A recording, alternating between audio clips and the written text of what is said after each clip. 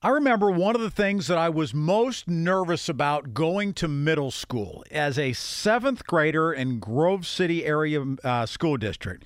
I was scared to death of going to gym class because we had to do push-ups. We were going to have to climb the rope. We were going to have to do a whole lot of things that I didn't think that as a young man that I could do. And I remember just not wanting to go to school for maybe the first time in my life because I didn't think I could do those things.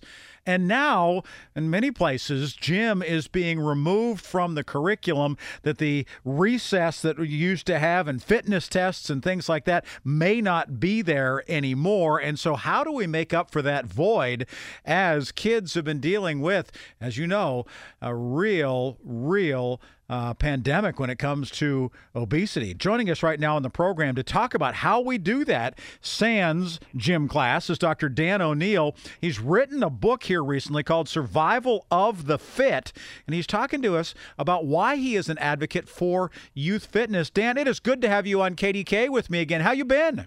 Oh, I've been great, Rick. Great summer, and excited for the new school year for sure. Well, this is a guy, remember, who was the team physician for the U.S. Alpine ski team and the ski jumping team. So when we start thinking about summer, you're probably not crazy as much about that as you are about the snow sports, right? I understand where this is coming from.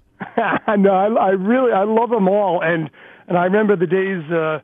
When I used to be sitting here on a beautiful warm day and then having to go over to a glacier in Norway with the team and not being happy about that. But no, all the seasons are great for us. What do we do to reverse this issue of obesity if kids are not getting enough activity? And what do we do if they're not getting that activity even during their school day and they're becoming more sedate even there? What do we do, Dr. Dan?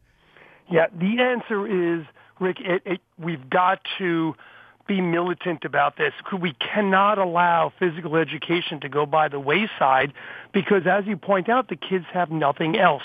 So we have to go to the school and say that is the most important subject of their entire day. That is the most important subject of the entire day. Because in 2022, as you say, we have an obesity crisis. We have a diabetes crisis. These kids are not getting exercise.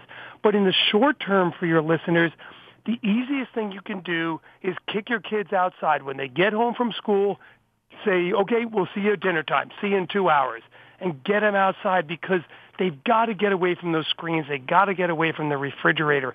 But we also have to get into our schools and to our principals and superintendents and get physical education for every child every day reinstated.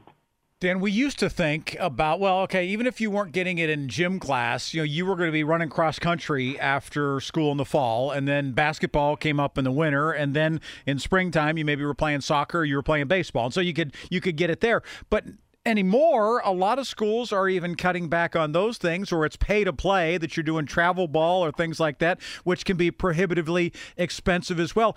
Are there other ways that we can still get kids involved in those sorts of team organizations, even if they're not through the school?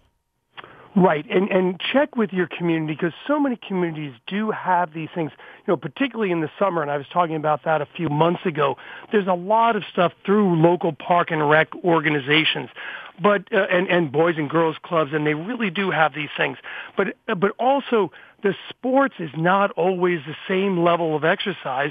Standing out in right field is not exercise necessarily for the kids. Right. So, sports is in addition to making sure these kids are getting their heart rates up every day and playing outside every day.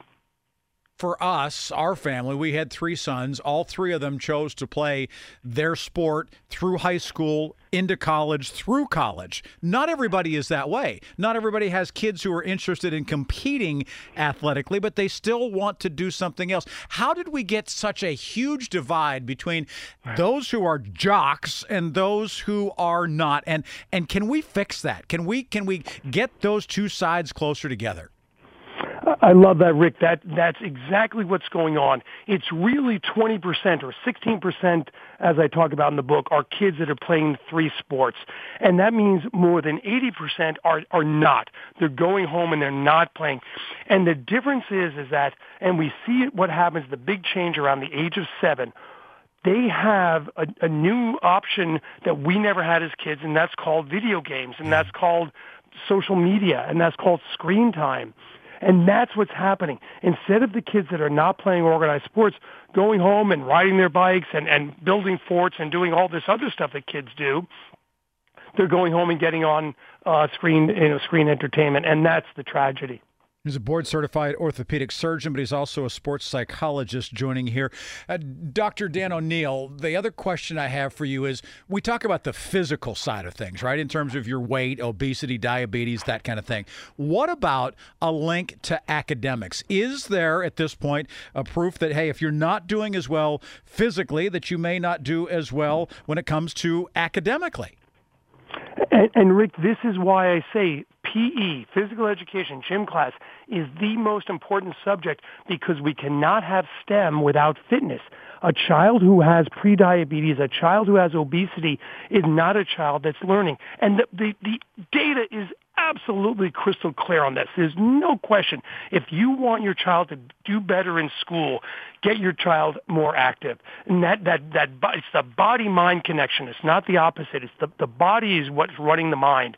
If you can get your body cranked up, you're going to crank up your brain, and that's going to lead to really good things. And also, as you point out, it's going to lead to a lot less depression and anxiety and all the other issues that so many of these children have. We're doing so much to require testing for our kids to see where they are academically. Why not fitness-wise? Why has that been allowed to be cut?